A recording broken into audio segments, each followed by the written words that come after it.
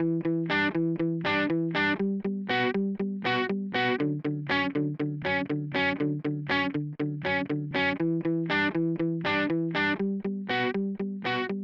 and welcome to Season 3 of the Fixing Healthcare podcast. I am one of your hosts, Jeremy Corr. I am also the host of the popular New Books in Medicine podcast. With me is Dr. Robert Pearl. For 18 years, Robert was the CEO of the Permanente Group, the nation's largest physician group. He is currently a Forbes contributor, professor at both the Stanford University School of Medicine and Business, and author of the best-selling book Mistreated: Why We Think We're Getting Good Healthcare and Why We're Usually Wrong. Hello, everyone, and welcome to the new season of our monthly podcast aimed at addressing the failures of the American healthcare system and finding solutions to make it once again the best in the world. In this, our third season, we turn to the world of politics and the role of government in healthcare. As always, we invite you, the listeners, to share your thoughts on this topic. Please take the new Fixing Healthcare survey available on my website, robertpearlmd.com. We'll be reading and discussing the best listener suggestions throughout this season. Robbie, as you know, our listeners loved the podcast interview with Tyler Schultz, the whistleblower from the Theranos debacle. They're fascinated by this season's theme of the role that government can and should play. Listeners are looking to the government to drive down drug prices, make hospital costs more transparent and affordable, and eliminate surprise billing. And they also have a deep desire to restore the traditional mission and purpose of medicine. Today's episode will focus on many of those opportunities. Our guest will be Steven Bergman, whose literary pseudonym is Samuel Shem. He is the author of multiple works of fiction, including 2 books on these themes. In 1978, Shem published a satirical novel titled The House of God, based on his internship year at the Beth Israel Hospital, a Harvard Medical School associated teaching facility in Boston. The novel has sold over 2 million copies. His most recent book, Man's Fourth Best Hospital, is set in a nearby institution, the Massachusetts General Hospital, 40 years later with the same cast of offbeat and unforgettable characters. Shem currently teaches at the NYU Medical School. Robbie, I know you've read both books. Any thoughts before we ask the author about some of the more specific areas? Absolutely. First, for listeners who have not read House of God, it is a classic in the medical field. I recommend it to people who desire to understand what it takes to become a physician and the ways humanism is slowly extracted from doctors during their 7 to 10 years of education and training. In this book, the author graphically portrays a medical mindset that so highly values intervention that it produces as much harm as good, and an approach to patient care that rarely misses an opportunity to generate revenue for doctors and hospitals. His just published sequel looks at a more recent cause of despair, the electronic health record, and suggests solutions to salvage the interpersonal side of medical practice for the benefit of both physicians and patients. Let's begin. Welcome, Shem. We're thrilled to have you on the show. Let me begin by asking you a couple of things I've wondered since I first read your book, House of God, many years ago. How did you pick your nom de plume? It's hard to pick a name. You want to pick one that no one has. And I don't know why I thought of it, but I thought of Shem because Shem in Hebrew means name. So I got a name that's the name. Excellent. And also in Finnegan's Wake, the 2 sons of Finnegan are Shem and Shem is the writer, Shem the penman, he calls him. So that seemed nice too. I was heavy into Irish writers at that time. 1978, you wrote the book House of God, which I think may have been the funniest book in medicine that I've ever read, but also I think it's one of the saddest. And I've recommended it to thousands of medical students and others interested in the healthcare profession. You predicted so many things about today. Burnout, suicide, overtreatment, motivation to get money ahead of patient care. From your perspective, 40 years later, now that you've written your sequel that we'll talk about in a few minutes, what do you see that's different about medical practice, and what do you think is the same? Well, at best, the same is the same, because, and as I, I'm a writer of resistance to injustice, and the injustice was in both in the House of God and in man's fourth best hospital, is the doctor-patient relationship. The injustice of being forced in a system where you can't really do what you want to do. And as you know, what we docs came into it for, which was to help people, right? To make contact and guide them through their suffering and be there at the worst times in their life to help them through.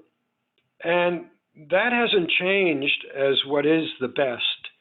But what has happened was something that is a problem for both doctors and patients and nurses, et cetera.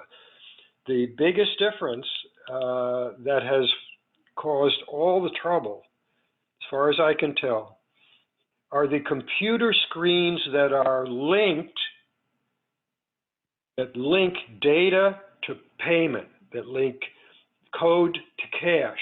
That is, that it's, as you know, but the public doesn't know, it's mainly, in a lot of ways, a billing machine or a cash register, that we doctors are at these machines from 60 to 70, 80% a day because we are tasked with the job of fighting for the highest payment of our diagnosis, right?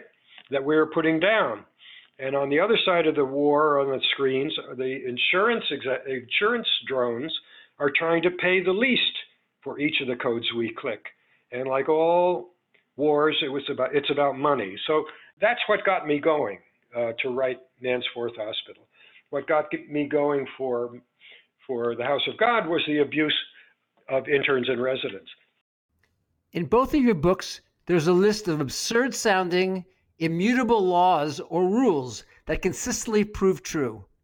Each of the lists is created by an unforgettable character named the Fat Man. Can you put him in context for the listeners? Well, the House of God is a story, sort of one step off reel of my internship, where it's about, it's really going through the internship with 5 other interns as major characters, and this character called the Fat Man, who is their resident, that teaches them, who's the hero of the book of both books, and who is this marvelous, kind of huge, in every way, wise, foolish, in a way, expert teacher and doctor. And the book is about how these sort of innocent interns, including the narrator, Roy Bash, enter this system with all high hopes of being humane doctors and treating patients well. And alas, this big hierarchical system does not allow them to do what they think is in the best interest of their patients. Jeremy, an important area of opportunity for the government is relative to resident education. What listeners may not know is that the funding for this training comes directly from the federal government. Today, the government delegates oversight to hospitals and specialty societies, but it could play a more direct role. Shem powerfully captures the problem residents face through the Fat Man's Law number 8. They can always hurt you more. This rule describes in one sentence the fundamental power dynamic impacting medical students and residents. They are aware that their future is dependent on those above them, and they are forced to confront the reality that power often is abused. A recent study published in the New England Journal of Medicine titled Discrimination, Abuse, Harassment, and Burnout in Surgical Residency Training showed that 32% of residents felt they had been discriminated against because of their gender, including 20% of women who reported overt sexual harassment. 39% of residents acknowledged experiencing weekly burnout symptoms, and 4.5% had suicidal thoughts in the previous year. Issues of discrimination and harassment are areas of governmental oversight and responsibility.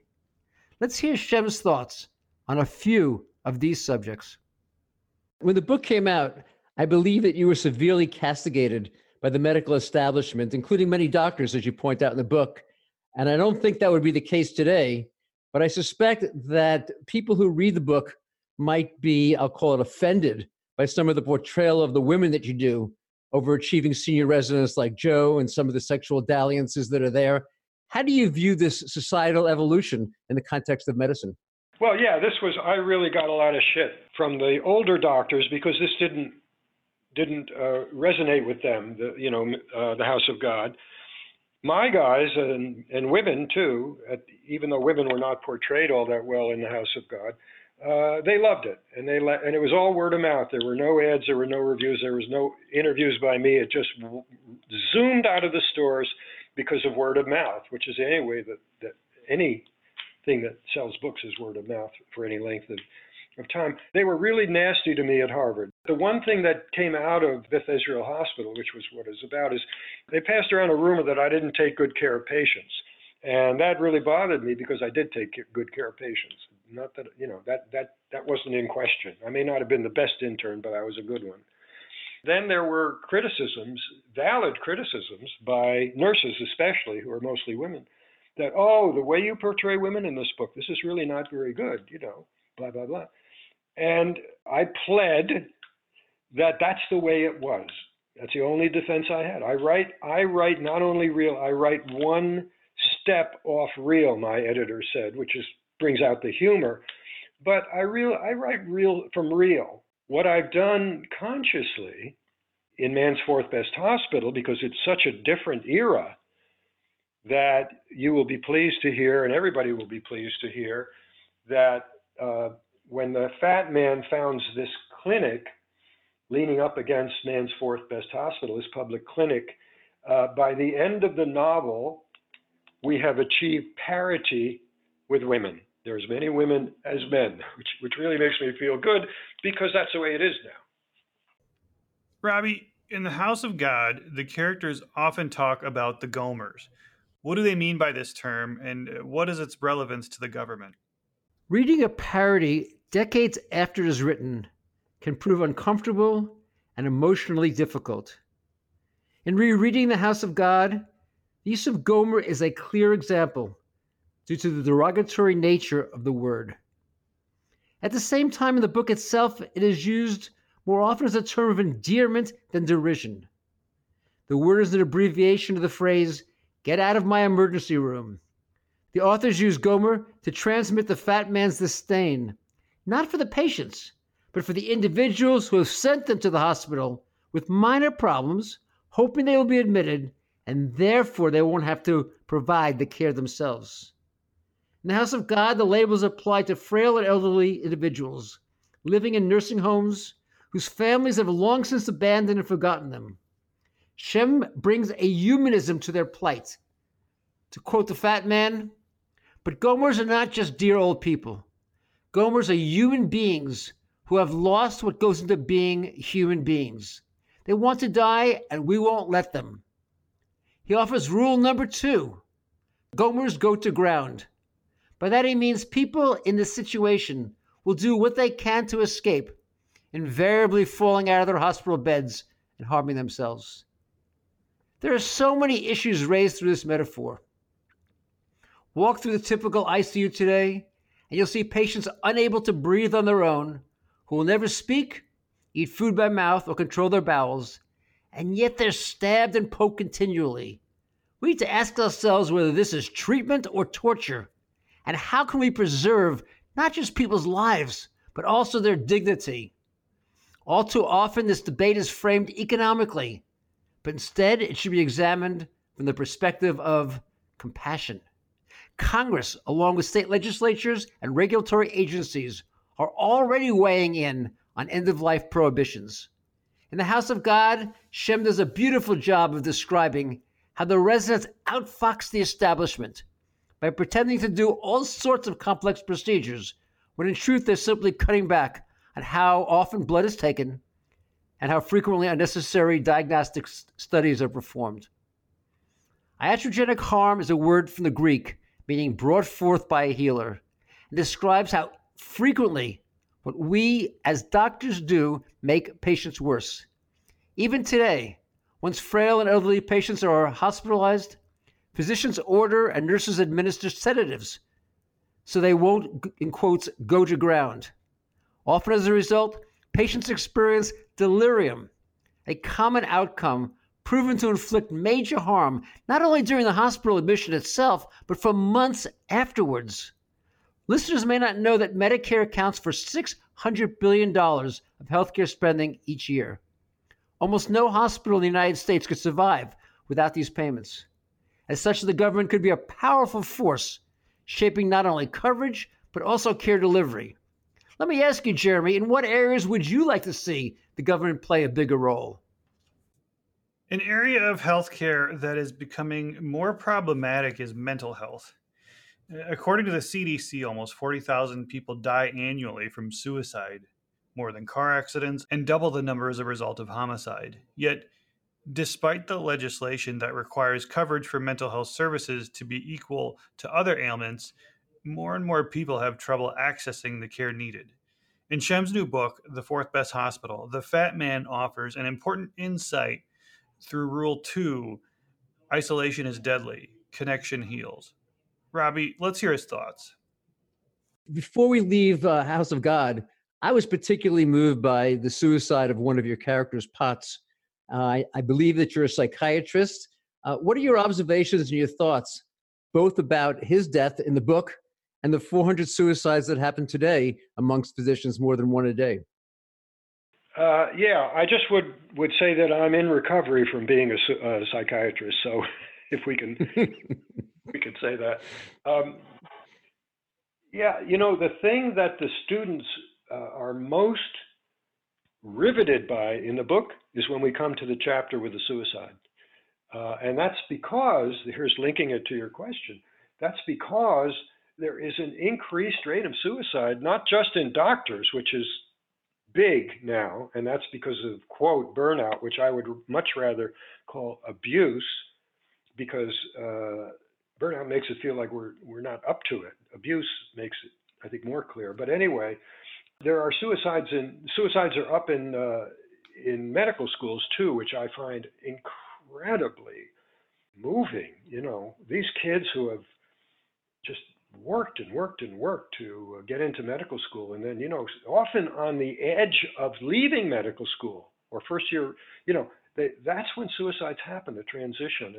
It's because they get isolated. The suicides now, I don't know that I fully understand them, but what I do know from teaching medical students is that it's so hard in this society to get into medical school, and there's so much competition and attempt to have these perfect kids that that they get the message.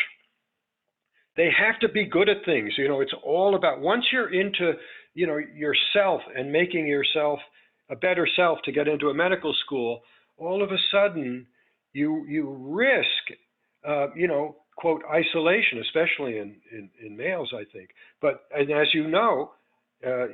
Nick Kristof just the other day, isolation now is what? It's as dangerous as smoking a pack of cigarettes a day on health, And as one of the things I did learn as a psychiatrist is that suicide is a disease of isolation, like others, like depression to a certain extent.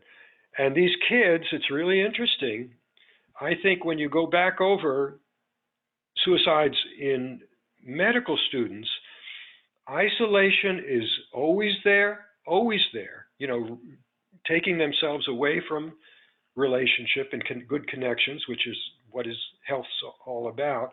And as I said, it seems to me, it may not be true, it seems to me they come at transitions from like medical school to internship to residency, or even, from preclinical to clinical teaching.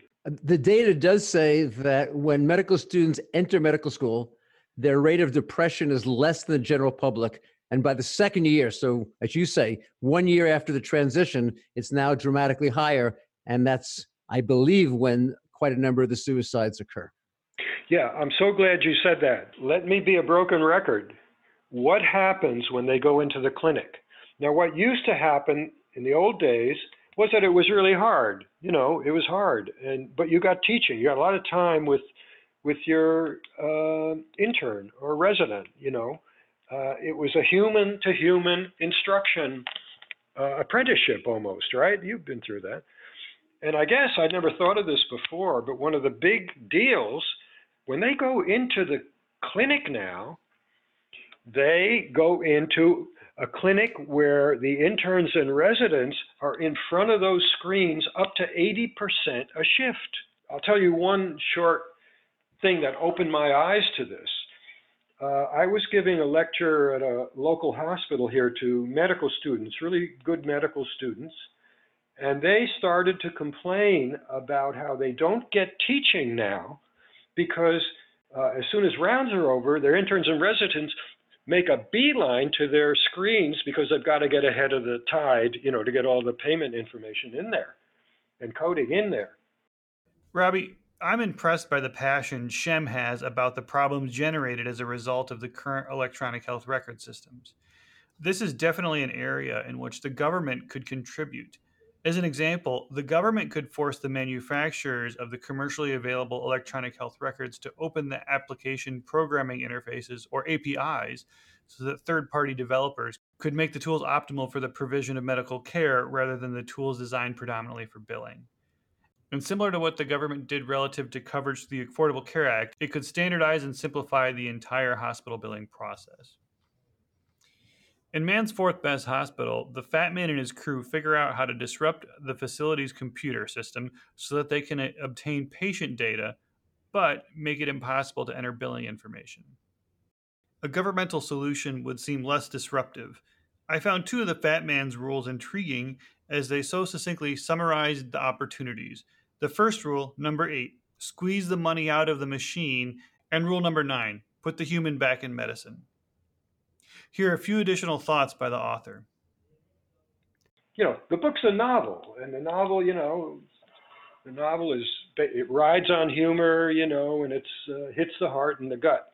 But I felt an obligation to try to find out what the Fat Man would say about the problems in Medicare, and he went right to even though he's a technocrat, he went right to the computer screens and the for-profit insurance billing through those computer screens.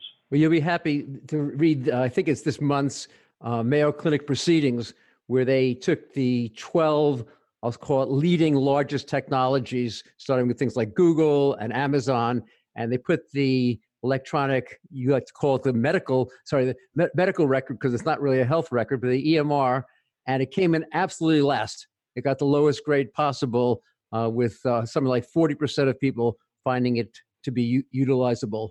So I think everything that you wrote in your book is being confirmed by the most recent data. Shem, how has House of God impacted doctors? I didn't want to go out doing any publicity for the book. Nothing. I refused everything. 1978. I didn't think that real writers went out publishing with publicity for their book. It's interesting. That's the way I felt. I got on with my life, you know. And people couldn't find me because of this pen name, and there was no email or anything like that. They didn't know my address or phone. 2 years later, in 1980, I got a letter through my publisher, and it opened it up, and it said, I'm in a VA hospital in Tulsa, Oklahoma, and if it weren't all night long, and if it weren't for your book, I'd kill myself. And I thought, oh my God, you know, it really hit me. It really hit me. And I said, okay, maybe I can help. Maybe, you know, doctors want to help. Maybe I can be of use to people. If you were to talk to some patients who maybe had not heard of you before, who were feeling disenfranchised with American healthcare system right now, and even their interactions with their doctor, rising medical bills and things like that, why would you recommend your book, and how would you pitch it to patients? I haven't thought about that. You know, if I went to talk to a patient group, you know, I would read some of it. I would read, you came to I think in the last chapter, there's a sketch of how your doctor's visit has become satire, with the patient's experience and the doctor's experience described and explained in just a few paragraphs there. I would say this will help you understand what's going on when your doctor has his or her back to you, and why, and how it's both. I think the last line is, it's the for-profit insurance industry that is not letting your doctor and you have a good relationship and take care of you. I would say that kind of thing. Let me ask you a literary question. I see House of God as sort of a combination of parody and satire. Yep. And I read The Fourth House as being much more of an allegory. Uh-huh. Do you see it the same way? Is that how you wrote it? Wow, that's the best question I've ever had on Man's Fourth. Put it this way, I never thought of it like that, of course, as the writer. I just am in it, right? I'm just trying to be in it and let it lead me in a certain way once I get the core of it. And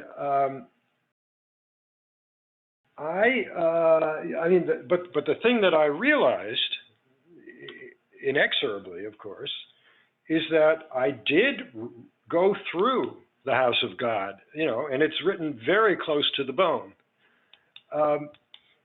The Man's Fourth Best Hospital, alas, I had to write from my imagination because it didn't happen. This didn't happen to me. So that's an interesting way of looking at it. I'm glad you brought that up. I think the other big difference is in narration. The narrator is looking back, several years after the events in Man's Fourth Best Hospital, right? He's older and he's looking back. So in some sense, I was very aware of writing from an older doctor's view. You know what I mean? I guess when you are writing explicitly about a healthcare system that's so much larger than just a personal journey, I suppose it can take on allegory or parable terms. You know what I mean? So this season of Fixing Healthcare with Jeremy Corr and myself is focusing a lot on what the government should do. And what do you see, based upon your experience both at NYU and in writing the current book, the role the government should play in addressing the problems, whether it's the electronic health record, whether it's the pharmaceutical industry, whether it's the health plan insurance industry? Where do you see the role of government stepping in to help solve the problems? Well, yeah, as you know, in the middle of the book, the fat man gives a lecture on the 6 rackets of American healthcare and what to do about it, right? I'll just give you I've really, really tried to understand this. Here's what I understand, and here's what I think where I come down. Electronic medical record, 2008, Obama wanted to do a good thing. He wanted to have something that could really help, get data and how to communicate information, across various different parts of the system, right? And that was a good idea. But then somehow, finally, or somehow at the start, and somebody should investigate this. No one's written about this. This is a great thing to think about. Somehow, private insurance got into that model, and all of a sudden, they linked a code of data with cash, right? They came in, and that's what it then became all about. And so what I think really would work, and I haven't seen this said in this sort of completeness, is that we will have within 5 years some kind of a more public healthcare system. There's no doubt about it, especially since more and more women are coming into politics, I think. We will have it, okay? So how is it going to work given the private insurance industry? Some of the candidates are saying we got to get rid of private insurance. No, we don't. We don't.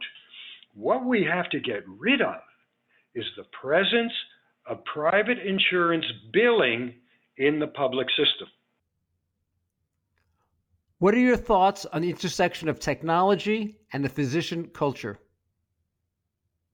Culture is in the environment, response to the environment. And what's the one thing that doctors are responding to? It really is, as you know, it really is the time they have to spend in front of screens that they can't do in front of patients. Now, what is the effect on the doctor culture? Well, there are all these statistics on, quote, burnout. Individually, doctors are, I think we know that there are a lot of unhappy and impaired doctors who actually some are, the suicide rates are up as well. And they're people who don't want to work in this system. The system comes down on them a lot worse than the system in the house of God. And so, what I see and what I hear is almost all of the house staff and young doctors and doctors are trying to figure out how to stay alive, but more important, how their culture can stay alive for being with patients. And that's my broken record. Every time I start to think of those things, I'm led back to, right, how, trying to figure out, a doctor trying to figure out how to, turn to face a patient while still typing, or, how to get home on time. Or I'll give you a little example. Somebody said to me about Bellevue, which is a 500-bed public hospital, attached to NYU, 900 people. Nobody's ever refused. And this was a long-term doctor at Bellevue. The people who work there love it. They love doing it. And I said to him, how do you stand this? He said, well, because it's really hard, in terms of the work and the severity of disease and the hopelessness and all of that stuff. And he said, well, every night when I go home, I try to think of one good thing that I've done. And I can almost, to take care of a patient. And I almost always can think of that. He said, that's the way it used to be. But now I find myself, against my better judgment, I'm walking home and I'm thinking, can I think of one good thing I did for the care of my computer? And it sucks. I love it, Shem. I love it because we know that from the standpoint of creating physician unhappiness to satisfaction, call it burnout, that lack of purpose is a major component to that. And I think that that's what you're describing, that someone who is a data entry clerk the entire day goes home at night feeling like they have not achieved an important purpose for which they trained for 10 years of their life. Your most recent book ends with optimism and a prescription for the future. It includes rule number 3, connection comes first, and rule number 6, it's what we do together. Let me ask you to expand on this theme. Roy Bosch has a lot of you in him, and Fats has probably a little bit of you in him. And I'm guessing that Barry is your current wife, and to whom you've been married for a while. Can you talk about the importance of relationships for physicians in their training, physicians in their practice? Any which ways you want to opine on the subject? I went back and looked in the house of God for evidence of how important connection was. It's implicit all the way through, and how disconnections are bad. But there are these wonderful sayings, actually, from the Fat Man. He says, be with the patient. That's his big thing. He says something like, these patients, something like, these patients know that I'm with them in this, through all of their illness, or something like that. And Roy actually says in the book, what these patients wanted was what anyone wants: the hand in their hand, the sense that their doctor could care.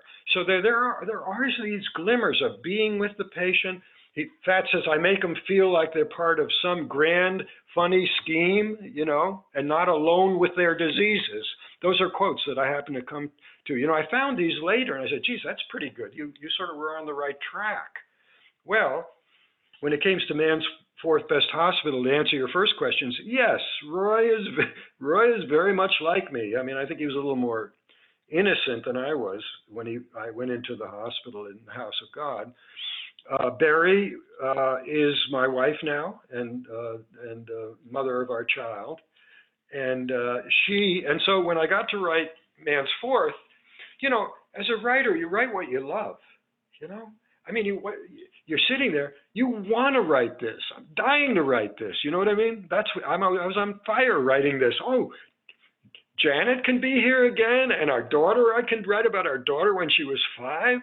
I hope you enjoyed that with her, the daughter. I mean, she sort of. I loved her bunny, and all of her sayings, and she sounded like a really smart individual. I'm sure she's been very successful in life. Yeah, thank you.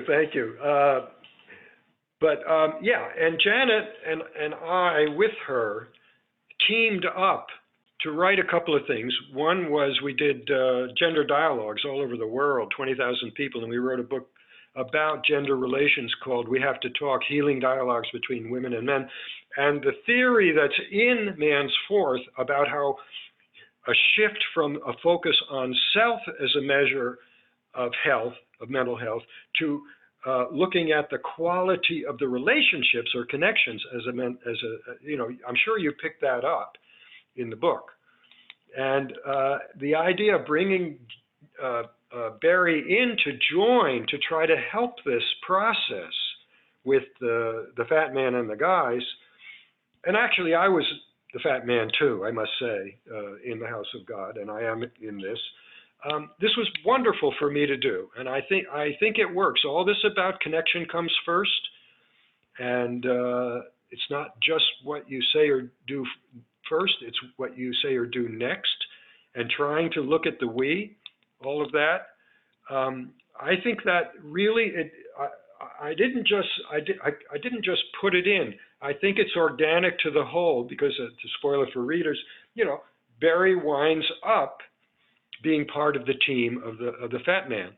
And of course, as you know, one of the things in doing this new book is that I realized as a young man writing Man's House of God, face it, the fat man was ideal. There was never anything wrong with him except being fat, right? I mean, he was just, there were no flaws. And I thought to myself, he's not perfect. He has flaws. I mean, at one point, as you know, Hyper Hooper says, you're fat, you're fat. Well, nobody had even mentioned fat in the House of God. So that the underpinning of the journey toward how to be a doctor and how to be a doctor in a community and in a clinic and in a larger structure in this book takes me right to the edge of my experience and possibility as a human being in trying to be in good relationship with others, and also, not to make this too arrogant or fancy, to how to respect a spiritual endeavor, a spiritual learning, whatever that means, means beyond self. I think that I'm trying to do this because people grow, and everybody in this book has grown since the last, don't you think? Absolutely. I think the conclusion is one of resolution, and maybe you should tell the listeners a little bit, whatever you want to do without ruining the endings of the book, about how you see the future unrolling, how you see the time frame evolving, either based upon your own views or based upon those of the characters. Yeah, well, I won't reveal what happens in the book, but I'm very glad you asked that because, for better or worse, I am a person who lives with hope. Everybody suffered, right? Big suffering, little suffering, but it's how you walk through it. That's important. And we doctors, that's our job, to help people through it. And in our own lives, getting back to suicide, if you are going through a tough time and you withdraw, the alarm bell should go off. Especially men, very often we think, oh, we can take care of it of ourselves, but you have to move in the exact opposite direction and ask for help, like alcoholics in AA do, the successful ones. But, what I see happening, and maybe this book I would hope some politician or other would talk to me about it, because I think this is a fairly sensible way to try, and I'm not sure it'll work, to talk about. I don't know. I mean, I grew up in the 60s. We stopped the Vietnam War when we got together and spoke out, and we put the civil rights laws on the books. And right now, we are really needed, doctors especially, to get together and try to do something. I haven't mentioned the two big things that affect our work and disease. One is climate change. And, huge subject, can't talk about it now. But as I think I said on the first page, the climate is in our rooms, in our patients' rooms, as causal, right? So that's one. And the other thing is, I feel a real obligation, as you do too, going with Kaiser and everything, which is a great system. I can't believe it. I know a lot of people who in it. Chuck was in the Kaiser system until he retired from the House of God. He loved it, the real guy from Chuck. But, I think that we're going to do better. I think that we're going to do better as a society on taking care of our people, the poor and the homeless, the people of color. And I even think, this is very strange, I think, like Martin Luther King, the arc of justice bends, on toward hope, basically what he said. I would add to that just one simple thing that I put out there all the time to, like, surgeons. Don't say I to the patient, say we. What are we? Well, let's talk about what we're going to do. And if you put a we out between a doctor and patient, you concretize the fact that there's a relationship here. And what's the reason surgeons get sued most? It's if the patient says there was no relationship with them. So the we, I didn't get to that much, but the we is absolutely useful. No question about it. And the patient has to be part of the healing process, whether it's going to be the breathing after anesthesia, whether it's going to be the walking around, the proper nutrition and eating, the right mental mindset. I think it's really expanding that. And that's why I see your books coming together. It's really, in my mind, it's not a sequel. It's really two parts of the same bookshelf, because the two themes of the medical culture and the systemic problem, to me, come together in a way that if we can form this union that you described so well, physicians and physicians, physicians and nurses, physicians and patients, the entire ecosystem, I believe that we can do a far better job with higher satisfaction, greater purpose, and lower cost. So thank you for writing both of them. From your lips, as they say, to God's ears. I think that's brilliant. Thank you, Shem, and thank you for taking the time with us. Thank you so much. Before we go, let's take a few minutes to hear some of the many suggestions we've received from listeners who weighed in on the question, how can the U.S. government best improve healthcare? Don't forget, there's still time for you to add your ideas at robertpearlmd.com. In episode 2 of this season, we read comments from listeners who liked their private insurance and opposed what they saw as a step towards socialized medicine. This time, we read ideas from listeners who feel the private sector and its incumbents have too much power and wield far too much influence. Mary Lou Baredu Wittenborn, RN, recommends taking insurance companies, lobbyists, and PACs out of the legislation process and healthcare delivery. Lisa L. White suggests decreasing the power the insurance lobby wields over healthcare. She says it should have never been a profit center. Jacques Emmanuel Corriveau, MD, recommends our nation improve care delivery by value-based payment, achieve universal health care via a public option. Jeffrey D. Deeden favors allowing everyone to buy into Medicare if they do not have health care or like the health care they're provided by their employer. Robbie, what is your take? I concur with our listeners that special interests, including drug manufacturers, insurance companies, and hospitals, have too much influence when it comes to legislation. The current rules were often passed following major campaign contributions, and they are not designed to help patients get better medical care at a more affordable price. I worry that unless we can flatten the rate of current inflation, that no approach, whether private or through the government, will prove successful. And I'm doubtful that either the current healthcare incumbents or the elected members of Congress will have the courage required to make the difficult choices needed. It's why I remain convinced that disruption is inevitable, whether from large self-insured businesses or from offshore. Once again, thanks to Mary Lou Barreto Wittenborn, Lisa L. White, Jacques Emmanuel Corriveau, Jeffrey Deeden, and everyone who has participated in the Fixing Healthcare survey on robertpearlmd.com. Please subscribe to Fixing Healthcare on iTunes or other podcast software. If you like the show, please rate it 5 stars and leave a review. Visit our website at fixinghealthcarepodcast.com. Follow us on LinkedIn, Facebook, and Twitter at Fixing HC Podcast. We hope you enjoyed this podcast and will tell your friends and colleagues about it. Together, we can make American healthcare once again the best in the world. Thank you for listening to Fixing Healthcare with Dr. Robert Pearl and Jeremy Corr. Have a great day.